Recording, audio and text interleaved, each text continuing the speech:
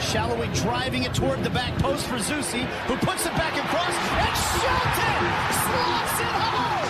Zusi can have a hit from here, he does, and Graham Zusi, real left, Graham Zusi, Shalloway knocks it in!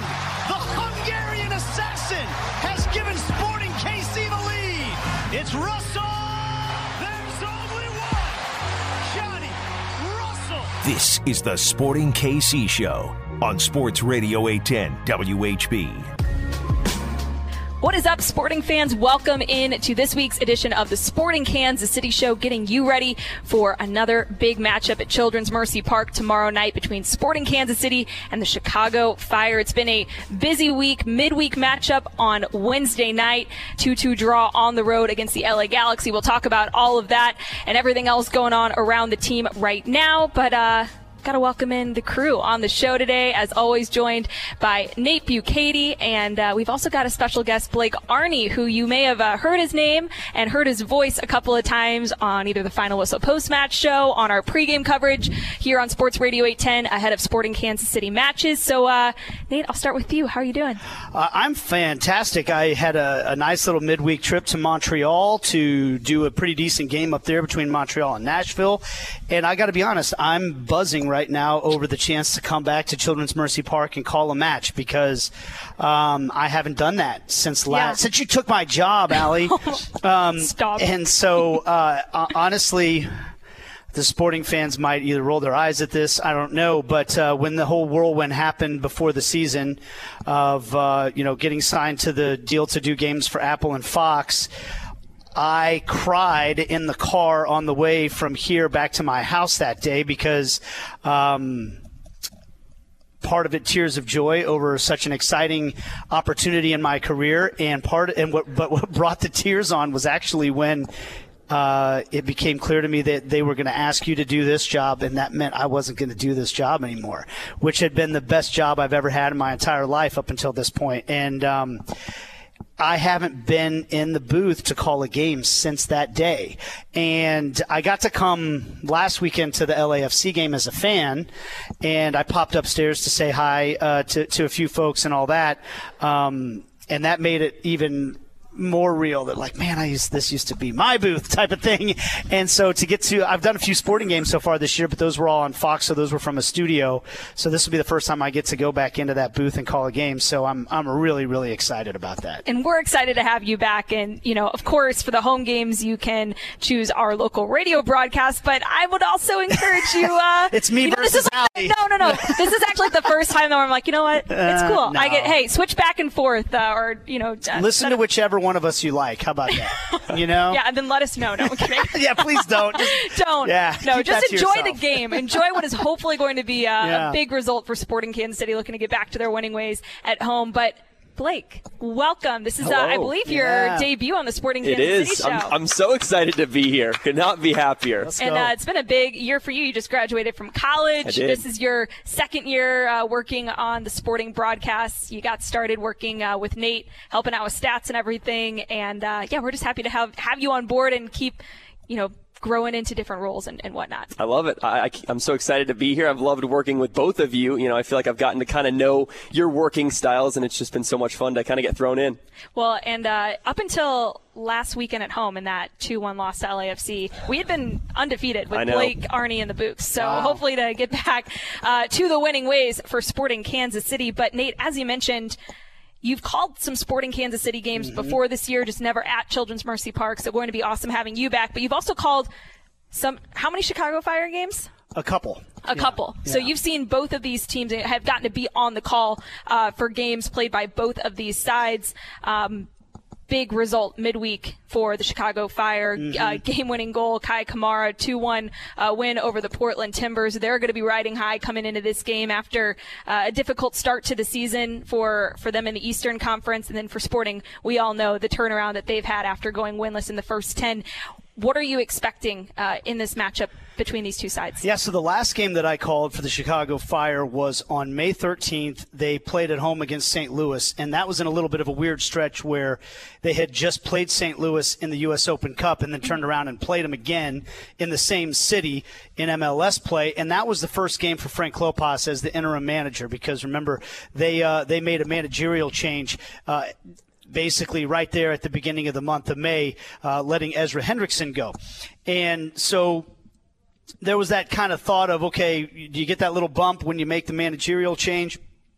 They went out and played a really good game against what was a red-hot St. Louis team at that time.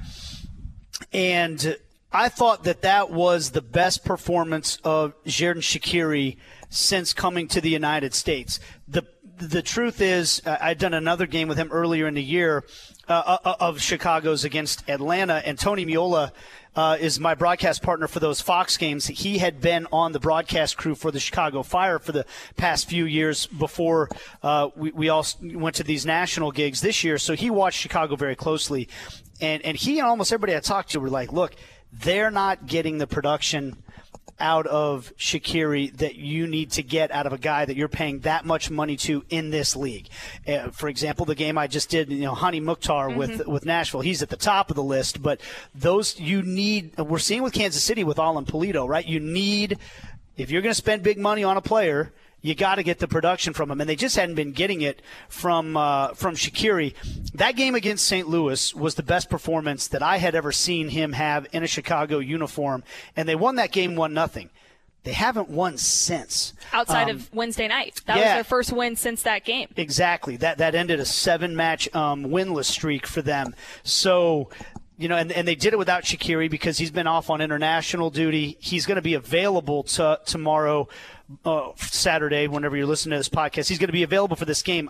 I'll be surprised if he starts. I think they're really trying to manage his minutes after having such a heavy workload with the World Cup. And Frank Klopas, I talked to him this week, and he pointed out, look, last time he came back from international duty, he got hurt right away. So they're going to be careful with him. I'll be interested to see how much they get from him. But Brian Gutierrez is a guy for everybody to watch out for. He's a reigning member of the match day of the week team, a couple of assists, the game-winning assist. He is a very good young player. I mean, you're seeing young players all over the league that turn heads right now, and he is absolutely one of them. So if you're a Sporting Kansas City fan, I think he's a man to watch out for. Well, of course, we'll get into the Kai Kamara storyline as well, but that's the guy to circle as far as I'm concerned for this game. Well, and speaking of Kai Kamara, he was addressing the media after the game and was asked about Gutierrez and said that his son loves Gutierrez and said he'd probably be more happy with the fact that Gutierrez assisted the goal than the fact that he scored the goal himself. But Kai Kamara, just one of those players who has at every stage and stop in his career, which is he's appeared for the most teams of any guy in Major League Soccer. I mean, he has really just had an incredible run with so many different teams, has found ways to score goals and make impacts at every stop in Major League Soccer. Peter Vermees spoke very highly of him at training today. We'll hear those comments later on in the show. But when we talk about production from your highest paid players and, comparing Xherdan Shaqiri, who has just 3 goal contributions in the regular season in 2023, compared to Alan Pulido, who just can't stop scoring goals in a number of different ways. It really does go to show just how impactful and important those players can be when they're performing at a high level and then when they're not meeting those expectations. But something that Eric Tommy said today about Pulido that really struck me, and Blake, you were out there as well when we were talking with Peter and Andreu Fantas and Eric Tommy, was that he's been able to play so much. And Tommy kind of snuck it in there. He wasn't that wasn't the focus. We were talking about, Pulido's impact and scoring goals. But, I think beyond that, what's been impressive is just how much he's been able to play. He came back and then it wasn't, he was kind of all the way in. There wasn't really a ton of managing minutes outside of maybe those first couple of games, but you've been in the stadium for some impressive goals. You've been there with us as we've broadcasted some on the road as well. Just what has he done to really change the fabric of this attack? And do you have a favorite goal that he scored in the last few? Because they've all come in very different fashions. I think the favorite goal has to be the header against Vancouver. The way he flicked it on into the back post. I mean, there's no chance any keeper is going to be saving that. But I feel like for Alan Pulido, it's the famous saying, the best ability is availability. And for Alan Pulido, that has been the struggle in his whole Sporting Kansas City career. And now that he's finally found a bit of a stretch where he's healthy, he's performing at the level that everyone thought he could when he first came into Kansas City. And of course, COVID didn't help him out because he was playing well right up until that COVID point.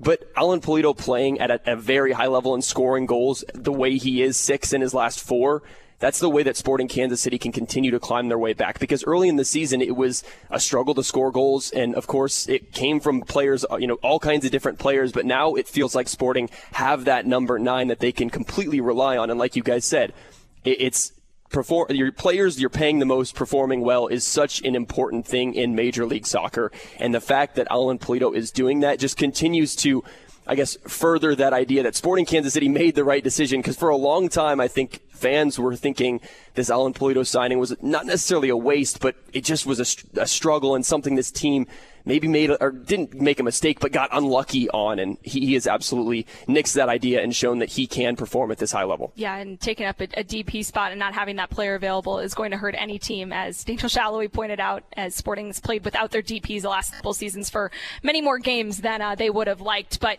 something that you said there, Blake, it segues perfectly into kind of moving the conversation towards Kai Kamara, because manager Peter Vermees said today that one of the best things and maybe the most underrated thing about Kai Kamara's career is just how available he has always been able to be for the teams he's played for. He's got 6 goal contributions for the Chicago Fire in the regular season this year, 5 goals, 1 assist. Nate, you were able to cover him with Sporting, correct? Yeah. Yep. So in your experience, like what kind of player? I never got a chance to cover Kai while he was here, so I'm just curious from your perspective what makes him so special as we watch, a player who's 38 years old still dominating the league, even when people have maybe expected him to start to see a downturn. Yeah, so I was a season ticket holder when he was playing here, so I really watched him. But, obviously working in the media at the time, I would get the chance to interview him every once in a while and things like that. But it's funny, the first year that I did play-by-play for Sporting Kansas City, he was playing with the Columbus Crew, and he had the broadcaster,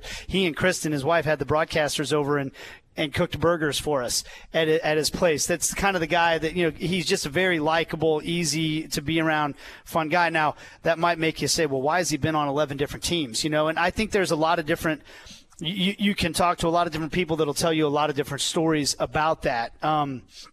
But – in terms of what makes him so special as a player, I mean, I just want to put into perspective some of these things. He's obviously, we know he's 1 goal away from tying Landon Donovan. Crazy. For most goals, second most goals in the history of this league. There have only been 11 players reach 100 goals. In the history of this league, 11. And he's one of them, and he's getting close to 150 now.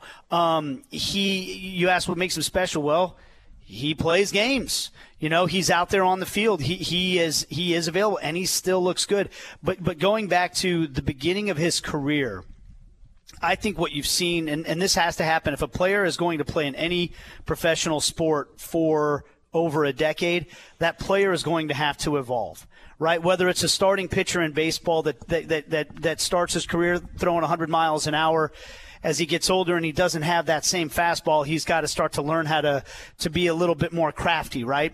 When Kai Kamara was in Kansas City, he was an athlete who could play some soccer, right? He was a good soccer player, but he was an athlete. The way those Sporting Kansas City teams beat you was they overwhelmed you with these big, strong, fast, front line of Kai Kamara, Teal Bunbury, CJ Sapong, and they just smothered you, and then boom, boom, quick goal, right? They got criticized by RSL because Real Salt Lake didn't think they played as pretty of a game as soccer. They averaged more passes per goal, and we're all rolling our eyes now. But you know what? Sporting as a team have evolved that way, right? They're more of a possession-based team now that that knocks the ball around a little bit better and all those things. But that was how they played, and he was perfect for that system. That's not the Kai Kamara that you see at 38 years old. Obviously, he's still a solid athlete, but he's not going to overwhelm people with his athleticism at 38 years old. The goal that he just scored against Portland, those are the types of goals. You didn't see as many of those back in the day. he's turned himself into a number 9. He played out on the wing more for Sporting Kansas City than he did up top. But he's like those deft little finishes that you see from a guy like Alan Pulido on one touch, one opportunity, and boom, it's into the back of the net. He really has grown as that type of a player for Chicago. So it's been really cool to see his evolution as a player through all this time and still be able to get out there and do things. It's pretty cool. And surely going to be exciting bittersweet homecoming for him as well. I think it probably all depends on the result, right? Yeah. Like I was wondering, and I'm hoping to get the chance to talk to Kai before the game. I know we've put in a request for Apple TV to see if we can do a pregame interview with him. And I will he, if he scores, will he celebrate? Yeah. Kai's celebrations are usually very, very memorable. He always does the heart-shaped hands. I could see him doing that to the fans here. But also, will the fans, how will they react to if he scores and makes history, how will they react to that moment? If Sporting's up 3-0 and he scores, I could see the fans giving him a big round of applause, like, hey, this is great. If he scores one that puts Chicago in front, I don't think anybody in Children's Mercy Park is going to be real happy for him, No. So I think that some of that could depend on the context of the game. And I don't know about you, but as a play-by-play announcer, I think that's one of the really fun things is we don't know if that moment's going to come. What's the context of the game going to be? How's it going to happen? That stuff all happens in a blink of an eye, and then we get to decide what we want to say about it. Yeah. And hopefully you find the right words for a moment like that. But I do think for him, look, he's been back here. He's been with a lot of teams since then. Well, I was just going to say, when you've played for so many different teams, like you can't mute your goal celebrations. I think. But his experience in Kansas City definitely, compared to all of his other stops, this would, I would imagine, rank as a higher. Just in terms of 4 years here. 4 years, the time played here, the success had here, all of those things. Yeah, they won trophies while he was here. He was gone when MLS Cup was won here. He was at Norwich, but he was a part of the a couple of those Open Cup wins and just winning soccer, just being on a really good team that really transformed soccer in this town. Met his wife here, and that's where, because when Brad Mertel, our producer, and I were kind of pitching this to Apple, don't you want an interview with Kai Kamara before this game? Because I think it's easy when you're on the outside to look at it and go, oh, he's playing against one of his former teams. Well, who hasn't he played for? Big deal. But I think that people in Kansas City know this. I think that the Kamara family would agree with this. Yeah. There is something, I'm sure there's something special about every place they've been, but Kansas City really is where his career got jump-started too. Which I think is important too for fans who are maybe a bit more on the leaning neutral side watching this game that don't necessarily know what his ties to Kansas City. All they know is that, Kai Kamara, 38 years old, has played at all these different teams, has a chance to make history. But no, I think it's a good story to tell. So we look forward to telling it on the radio side of our broadcast on Saturday night, and then hearing you guys. It's going to be so. I'm so excited, but it's so weird to think that me and Jacob are on the radio side, but then you and Brad still get to be together. So our crew is just kind of our split. Producer Todd Kinsey. Todd will be on the game too? Okay, even better. And by the way, Kristen, Kai's wife, Kristen, and the kids will be here. Oh, that's great. At Children's Mercy Park. So we're going to try to find them in the stands and make sure that, we get some shots of them and we'll see. And the funny thing is, though, because they had us prepared when I did that game 7 games ago against St. Louis. Yeah. Hey, if he scores a couple goals, he's going to tie Landon Donovan. He didn't score that day, hadn't scored since until Wednesday. But you know how it goes. He can score 2. You just have to be ready. That is the fun thing, about preparing for games and different milestones. And Blake, you've been helping with this because you're, there with me, making sure that we've got, hey, what are the trends happening? What are milestones that could be broken? But just never knowing necessarily when that time could come. So, again, the context of the game will depend a lot, or will, I think, say a lot about how fans will respond in Children's Mercy Park. But when you look at the last 2 matchups between Sporting and Chicago going back to 2021, the last time the Fire played at Children's Mercy Park, SKC got a 2-0 win. Jose Maury and Johnny Russell, the goal scorers early on in that one, 0-0 the rest of the way, but 2-0 win for SKC. And then the last game back in 2022, Sporting put out a different formation and had a lot of players out of the lineup and lost 3-1 on the road at Soldier Field. So recent results, but I think this time around, Sporting, at least a much healthier team that is going to be able to put out a more first-choice lineup compared to the last time that they played the Fire. So I think you guys, the point Blake made, Alan Pulido, the thing that has been impressive, and what Daniel said, it's not just that he's available to play. Sporting has had a gauntlet of games. Most teams did. I think 7 games in the month of May. And a lot of teams have had kind of a light June, but this is already going to be the 5th game, I believe, in June for Sporting Kansas City. So, and he's been available like short weeks, back-to-back, all that stuff, because they don't – which, I'll be honest, I wasn't expecting necessarily. I thought that there was going to be, out of necessity, more management. So, again, just a credit to Pulido. We heard so much about how focused and dedicated he was to his rehab and getting back on the field. But it's one thing to get back on the field, and it's another thing to just stay there. Well, and when the team needs it. Because if Willie Agata isn't hurt, you have more flexibility. Maybe you play Willie 60 minutes in a game and let Pulido come in for 30. But with Agata out, I think he sees like this team needs me right now, and so far he's been answering the bell. But players getting healthier. Blake, Peter gave us an update today on Willie Agata a little bit too, said that he's going to be coming back and will likely be jogging here soon around the field. So going to be really good, I think, as the hot summer months wear on. You add Leagues Cup in, a break from the regular season, but for Sporting just to keep building that depth, going to be important. Yeah, and let's not forget Willie Agata last season when he first came to Sporting Kansas City, the kind of form he was in, somewhat similar to this form. I mean, maybe not quite to the extent that Alan Pulido is performing at, but I mean, he was electric. And like you said, Nate, with Alan Pulido, when he is out, or if he's playing and Willie Agata's out, it's kind of the flip last season where Pulido was out and Agata had to step up. But it feels like that next step down, it's just Sporting can't really find the right person to put at the 9. So if Sporting Kansas City can find a time when both of them are healthy, if that's late this season, it's probably more likely to be next season.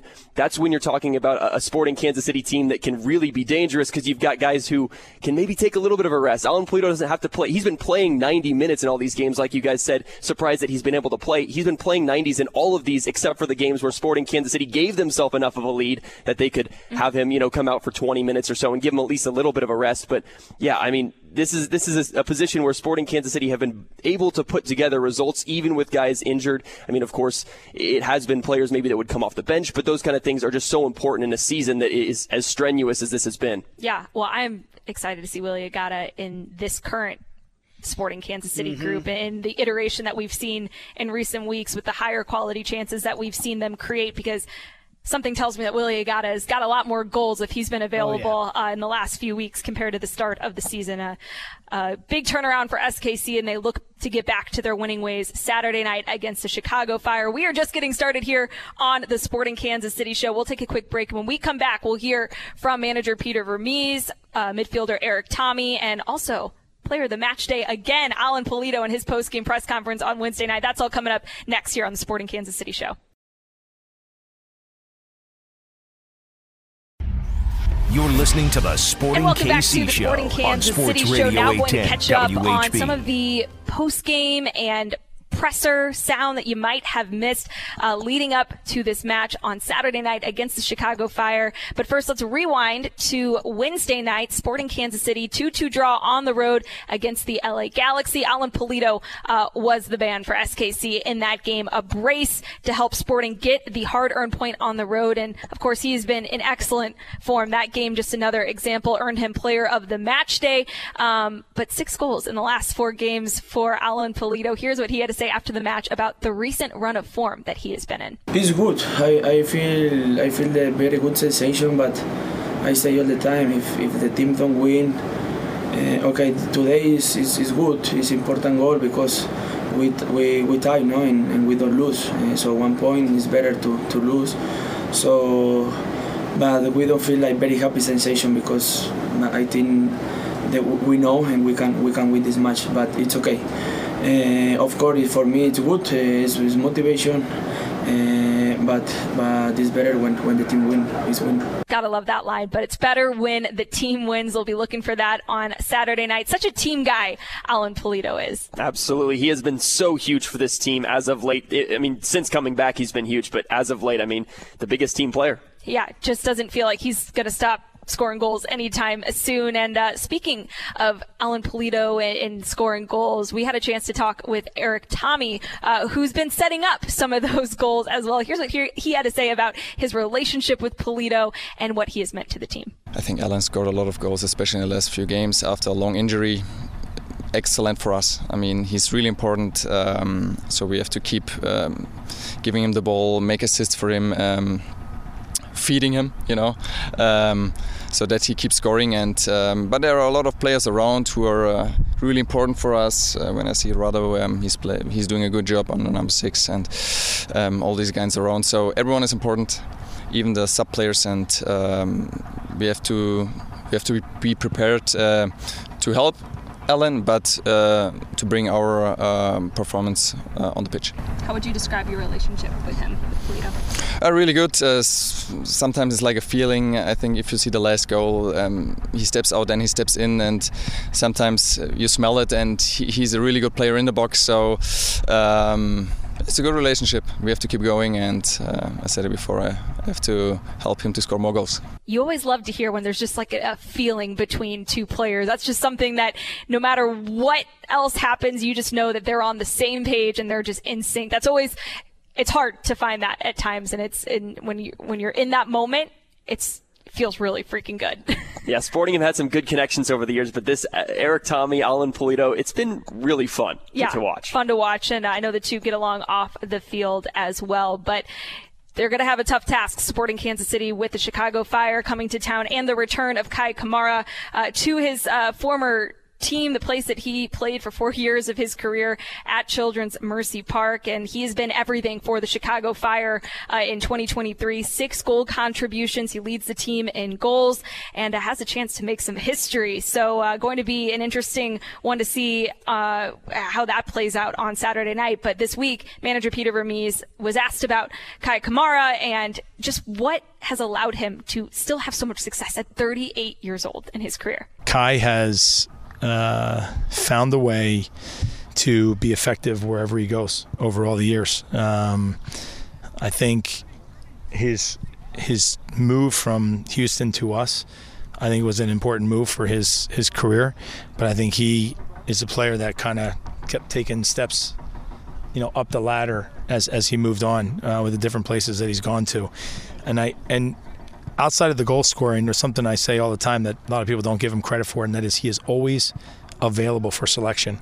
He's always healthy. He's always prepared, ready to play, which is an incredible asset. All right, so there is Peter Vermees, and as we wrap up this segment of all the sound that you need to know, got to end on a fun note here, because a couple of weeks ago, Father's Day, that was just the other weekend. I don't know. This month has been flying by, but really cute stuff. Sporting Kansas City put out a video of some of the players' kids answering questions about their dads. And Andreu Fantas, his 2 young girls, were featured in the video. And so we had to ask Fanti about the Father's Day video that he and some of the other guys were gifted. Here's what Fanti had to say about that video. No. It was a surprise for us too.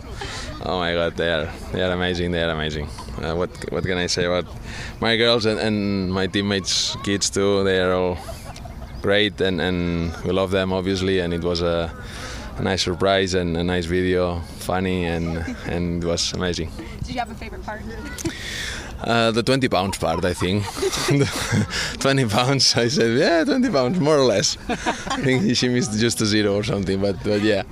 No, I mean, everything. Exactly, close. No, good. Everything was nice. Just absolutely love that from Andreu Fantas. So sweet. Always love seeing him with his girls on the field after games, and really nice gesture from Sporting Kansas City there to put together that video, and to all the moms helping make sure the kids sat still for that one. So really cute stuff. And we're going to take a quick break. When we come back, we will preview this match between Sporting Kansas City and the Chicago Fire, plus get some thoughts on the U.S. men's national team. They just won Nations League. Greg Berhalter's back as manager. Gold Cup coming up. Lots to talk about with the USMNT. So that's all coming up on the other side of the break here on the Sporting Kansas City Show. You're listening to the Sporting KC Show on Sports Radio 810 WHB. And we're back to wrap things up on this week's edition of the Sporting Kansas City Show. SKC welcoming the Chicago Fire to town tomorrow night, Saturday, or tonight if you're listening to this via podcast on the day of the game. Kickoff is at 7:30 p.m. You can watch the game on Apple TV's MLS Season Pass for free, and Nate Bukaty will be on the call. And then, of course, if you want to maybe toggle back and forth, Jacob Peterson and I will have the local radio call. So you don't need to tell us. Just pick whichever call that you want to listen to. You can't make a bad choice. You can't make a bad choice. It's going to be a lot of fun. But, guys, how cute at the end of that last segment hearing Andreu Fontes talk about his kids' comments in that little Father's Day video that Sporting put together. I love that kind of content. Is like what I live for. Like, give me more of the players' kids answering funny questions about their parent. But the fact that Tim Melia's kids being asked, what position does your dad play? Soccer. Soccer ball. I love the fact, too, that Johnny Russell's daughter is adamant that it is called soccer. And little Julius said she's football. got a little bit of a Scottish accent herself, She does. And she still is calling it soccer. So, hey, she's adapting. I appreciate it. She is. And very well-spoken 6-year-old. I'll give her that much, too. Great. Just a cute video. Did you have a good Father's Day, Nate? It was a good Father's Day. My older kids are getting to the age where they don't really want to spend any time around me at all. So I spent Father's Day with my dad instead, trying to pay back, whenever I probably was like that when I was a middle school kid. And my 3-year-old still likes to spend time around me. So he and I had some fun together on Father's Day. It was good. It was a good day. And that video was probably the best thing I saw that whole day, though. It just it made you laugh and it made you cry a little bit. It was wonderful. It was very, very cute. And I just got to say, too, a couple weeks ago, Nate had some of the broadcasters out for a little barbecue. Yeah. And they got to try the famous Nate Bukaty smoked ribs. Fantastic. They were good? 10 out of 10. Okay, I hope so. I've now been inspired. I think a smoker is going to be on the short list of purchases coming up in the near future in the Martin household at the very least. So I'm collecting memories during this whole, who knows how long. Hopefully I get to do this for a long time, but I'm kind of approaching it like, I'm just going to enjoy every minute that I get to do this. And part of it is when I go on the road meeting the other broadcasters. And now I can say that on my little painted field in my backyard that I have had the likes of Aly Trost Martin, Stu Holden, and Jamie Watson, and Chris Whittingham, and John Strong, and Brad Mertell have played soccer on my pitch in the backyard. So, and you've signed the bourbon barrel now that's back there too. Very important. So I'm collecting, those are memories that I cherish. So that was really fun having you guys over. It was a great time. But we talked a lot about the Chicago team at the start of the show, but I just want to kind of focus a little bit on this matchup in particular. And I also want to talk a little bit of Nations League as well for the U.S. men's national team, because what's gotten lost maybe in all of the chaos of a congested schedule for Sporting Kansas City, the U.S. men's national team with a big win last week. So we'll focus on the matchup first, and then I just want to get you guys' thoughts on the state of the U.S. men's national team. Greg Berhalter coming back as the manager, so a lot of news on that side as well. But looking at this Sporting Kansas City and Chicago team, in talking with players out on the field today and with manager Peter Vermees, a lot of the focus is about how Sporting can go out and get back to the way that they were playing and maybe minimize some of the mistakes that have hurt them in the last couple of games. But Nate, I'll start with you. When you look at how the Chicago team has been in a bit of bad form, but get a big win on Wednesday night, short rest though, can that really propel them past a Sporting Kansas City team that, outside of a tough loss against LAFC last weekend, has been excellent at Children's Mercy Park? Yeah, I mean, I think we can see the last couple of games for Sporting that it doesn't really matter. And if you don't know this in Major League Soccer by now, then you're not paying close enough attention. It doesn't really matter what kind of form your team has been in coming into a game. It doesn't matter sometimes, who's available and who's not. There are good players in this league, and there are good teams that'll be out there fighting. And so if you're not ready to play, or if you make some mistakes, you'll be punished for it in this league. And so you can't take the Chicago team lightly whatsoever. That being said, I think that more of the factors that determine typically who wins a game are in the favor of Sporting Kansas City right now. Being at home is obviously a big one. Both teams played midweek and had to travel here, but one team got to travel and stay in their own places, while Chicago got in at 9:30 on Thursday night. They're having a light workout on Friday, and then they've got to determine who's available to play and who's not for this game. So, but I think when you look at the game itself, I've mentioned Brian Gutierrez. I think there are some players in the middle of the field for Chicago that work incredibly hard, that make things difficult on you. They, I believe, will concede a lot of the possession to Sporting Kansas City. They'll try to manipulate where they allow Sporting to have the ball and try to keep it out of those dangerous areas. And they'll look to hit them on the counterattack. And if you're a Sporting fan, you go, okay, well, what else is new? That's what a lot of teams do when they come to Children's Mercy Park, but we've seen that some teams can do that with success as well. So I think it's going to be a compelling game and a good game. Well, and Blake, Sporting will be missing a key defensive player in Danny Rosero, who's going to be out due to a yellow card accumulation. We've seen so many different back lines. What the heck on that yellow card? I'm sorry. I try not to, criticize or be too whatever about certain calls that are made, but watching that play backwards, it's hard to tell, number one, if there's even contact, and if there is, the amount of space between it was Preston Judd, right? Yes. Or Boyd, yeah, Preston Judd and Danny Rosero. You could have built a fence between the two of them. There was so much space. So I just that was for him to now be suspended in this game. Very difficult, but you would imagine that Robert Castellanos would slot in. And last time he played, he's had a good game at Children's Mercy Park not too long ago in that 4-1 win over Austin, both defensively and offensively. You've talked about it numerous times on the broadcast, how many changes have happened in this back line for Sporting Kansas City, and as of late, they've responded pretty well with that. I mean, it's just going to continue here, but I mean, Rosero is the kind of player who, especially aerially, has been very, very good for Sporting. And, even going forward, he had a goal off of a corner kick, I think it was, where that's where he excels for sure. And he also, winning the ball has been fantastic for SKC. So, Castellanos fits right back in, and that's not a huge downgrade there at all. It's just another, rotation player that they can fit right into that spot. But yeah, Sporting Kansas City defensively have not had a whole lot of stability, not necessarily on the field, but in terms of who's playing and when they're playing, because they've had players that maybe can't go full 90s. They've had players that have had to miss games for different reasons. I mean, it's just continuing that, but it's been a big testament to how Peter Vermees has managed this back line. Yeah, but one, I guess, cause for concern is just when we look at these last two games and some of the goals that they have conceded and the way in which those goals have happened. Number one, going back to Wednesday night, you've got a set piece goal where open player, back post, Caceres just able to get a free header essentially into the back of the net. And then, the second goal for LA to Preston Judd with the header, that's just Ricky Puig doing Ricky Puig things and making some magic happen, which is really difficult. But that was a focal point today in talking with some of the guys, and Andre Fontes in particular, just about, hey, where the team needs to be better. You've now got a couple of goals that have been given up this last week to two LA teams that have come off of, balls over the top that just land and kind of catch the defense out of position a little bit.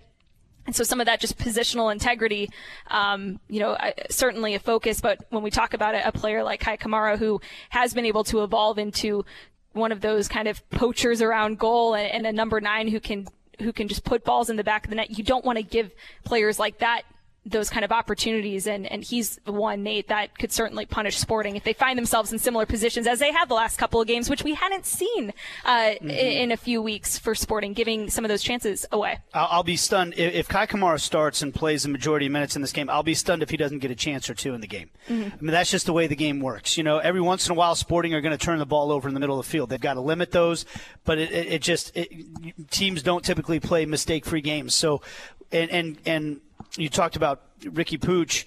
I'll mention Gutierrez again. I'm not putting him on Puig's level yet, but he is getting better and better with finding those moments to make the pass that leads to the goal, like we saw in the game against Portland. So they're going to have to be aware of him. They're going to have to be aware of Kai, and they're going to get some chances. They'll probably have to make a save or two. That's the way the game goes at this level when there's good players on both sides of the field.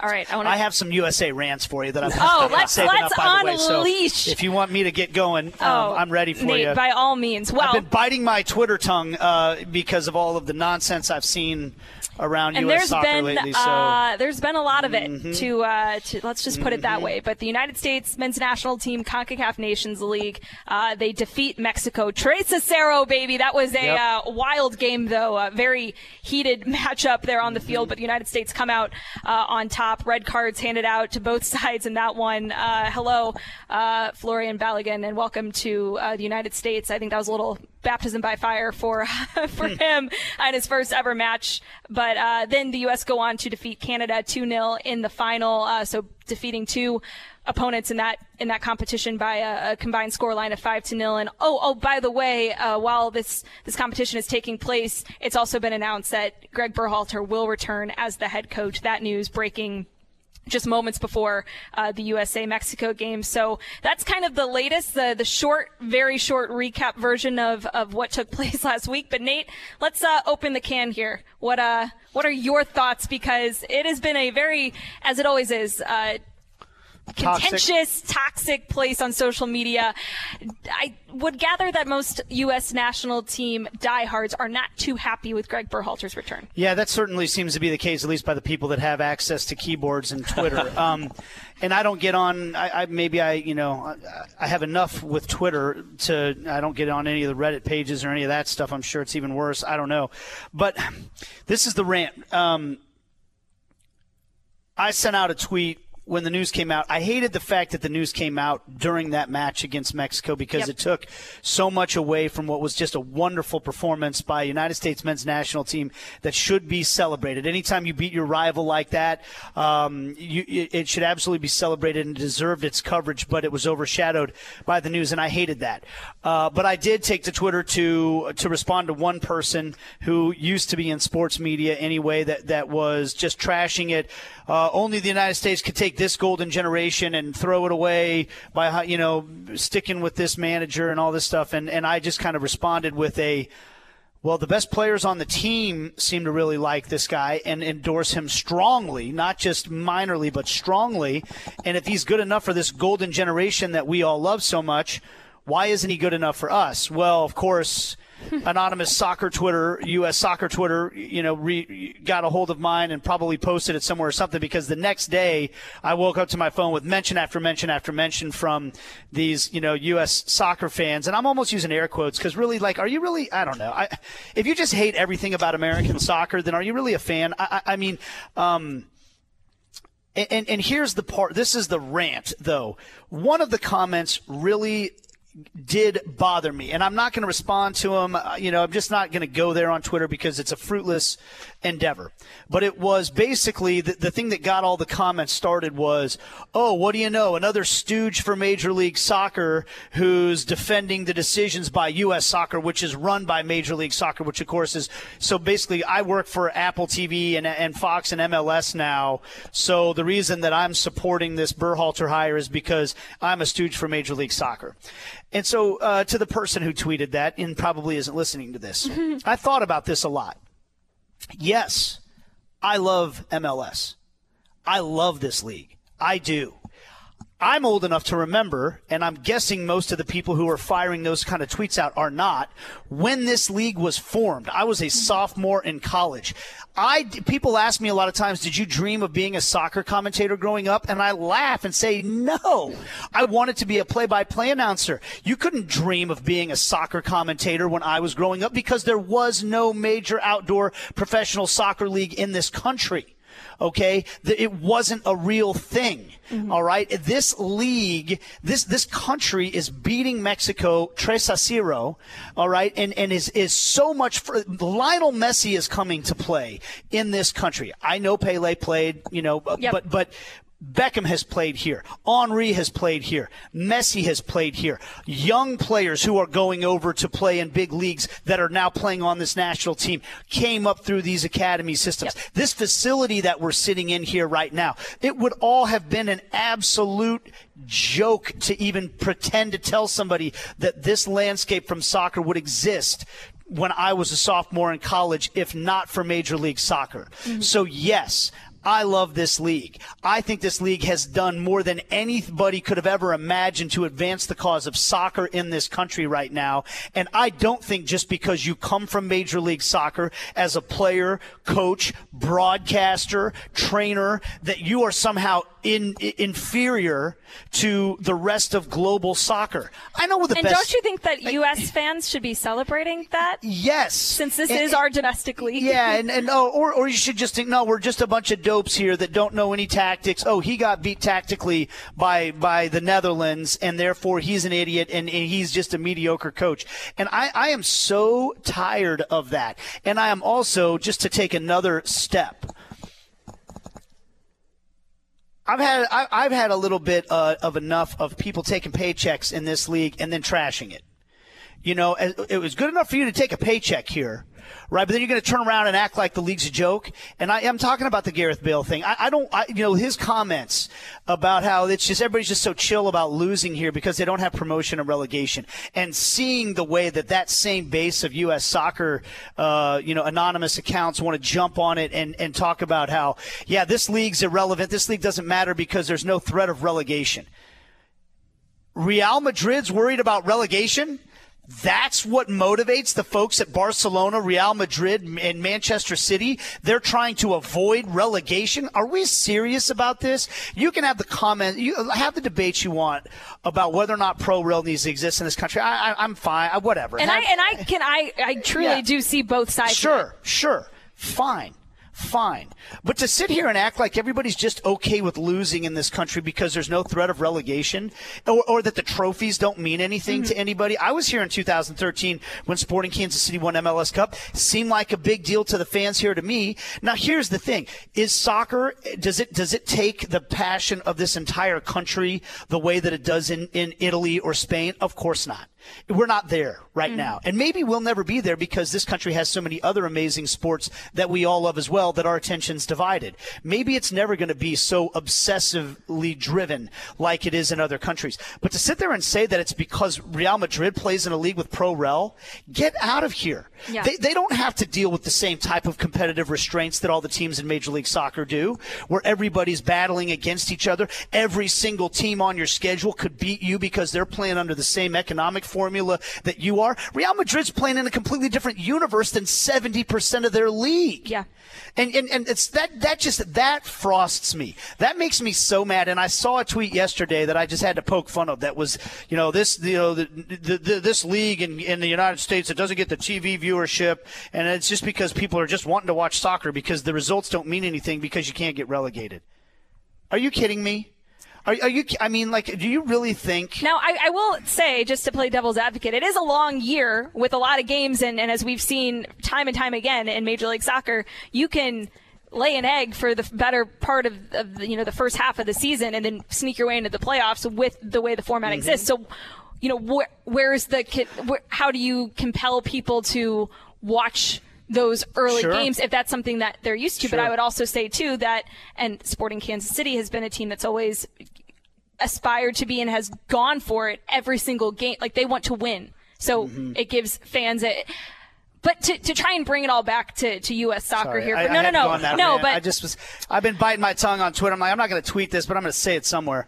No, it definitely, I saw all of the commentary around it. But, as it relates to U.S. soccer, I think if you are a fan of the U.S. men's national team and in U.S. soccer, you want to see MLS continue to grow and improve because, yes, while a lot of the best players on the U.S. men's national team right now who came up through the academy systems here in Major League Soccer and with the affiliated, clubs affiliated, they may not all be playing in Major League Soccer right now, but I don't think that it's too far off to think that in 5, 8, 10 years time, we're going to maybe start seeing a closer split of players who are playing overseas in Europe and players who are playing in Major League Soccer. And maybe not 5 years, that's a little unrealistic perhaps, but I think this league is only going to become more and more competitive to where this is an ideal spot for a U.S. men's national team player to grow. Where do the majority of Brazilian players play professionally? The guys that are on the national team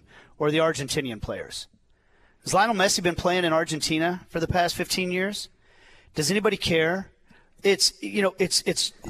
but most of those players were developed in their home countries and then took the next step when they went to play at top leagues. Yeah. But don't you think that MLS could in maybe 10 years' time? Yes. And I also think more important to me than even like how many guys that are currently on the national team are currently playing in your league is how many of them came through your league. Yeah. Or how many of them have come back to your league. Or how many of the guys that played for the national team are now playing in your league.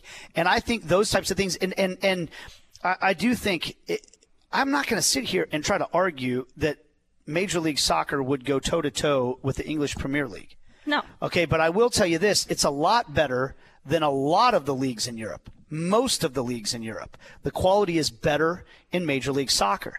And it's getting better and better. Exactly. And so, and you hear the players who come over from Europe saying that exact thing. Johnny Russell has been adamant from 2018 when he played his first season here to now, the improved quality and competition that he's seen from year to year. And the ambition of this league to continue to try to push the envelope and grow its audience and grow its fan base and grow its talent levels, and the investment in the academy systems, which I do think is overdue.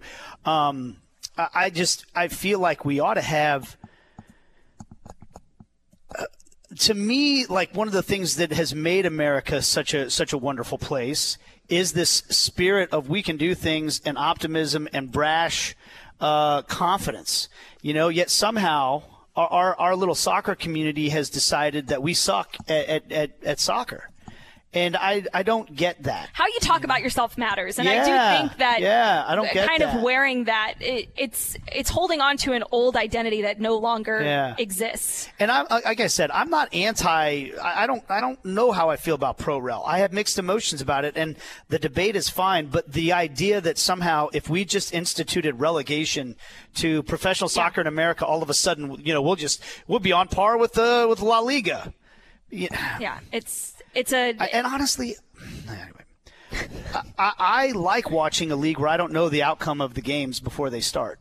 Yeah. And most of the leagues in Europe, we know who's going to win the league before the season starts, and we know who's going to win almost every game. Yeah. And even the teams that get close, they never end up getting the job done. So it's just there's my rant.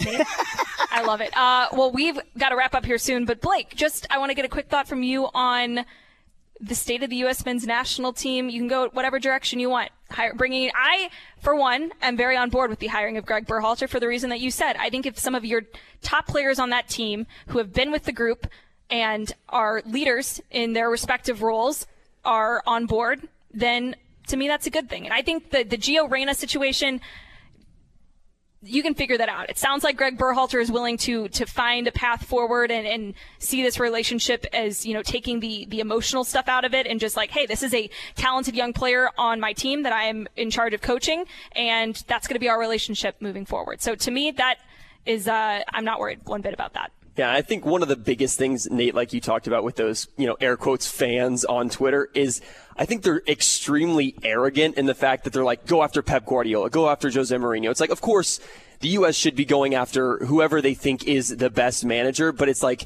Greg Berhalter has done a good job with this team to this point, and the players like him. Why are we mad about that? Like, what is the problem with that? And I mean, that aside, the one thing that I think is extremely positive about this team is it's a bunch of dogs. I mean, these guys, like, they have got so much fight.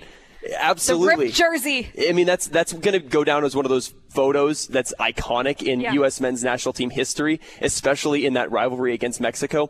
But I mean, this team has so much fight in them, and I think that's something that you really can't teach. It just has to be something that they have, and all these guys, they feel like they've got a chip on their shoulder. They feel like they have something to prove, and for a generation that's got so much weight on their shoulders and so much expectation with, the 2026 World Cup, they've got Copa America they're going to be playing in here in the U.S. They've got the World Cup they're going to be playing here in the U.S.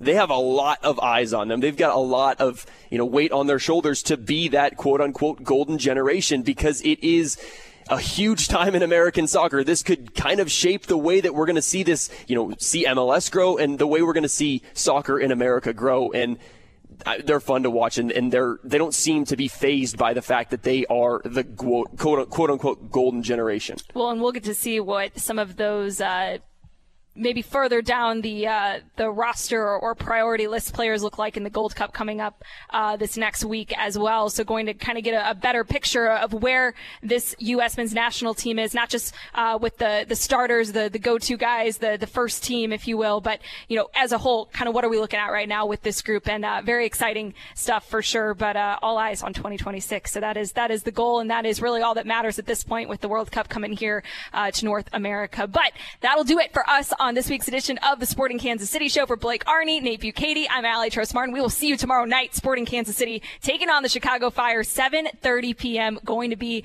a good one, and we'll see you there, or tune in and watch or listen. We can't wait. It's going to be a fun one, and thanks to all of you for listening. We'll see you next week.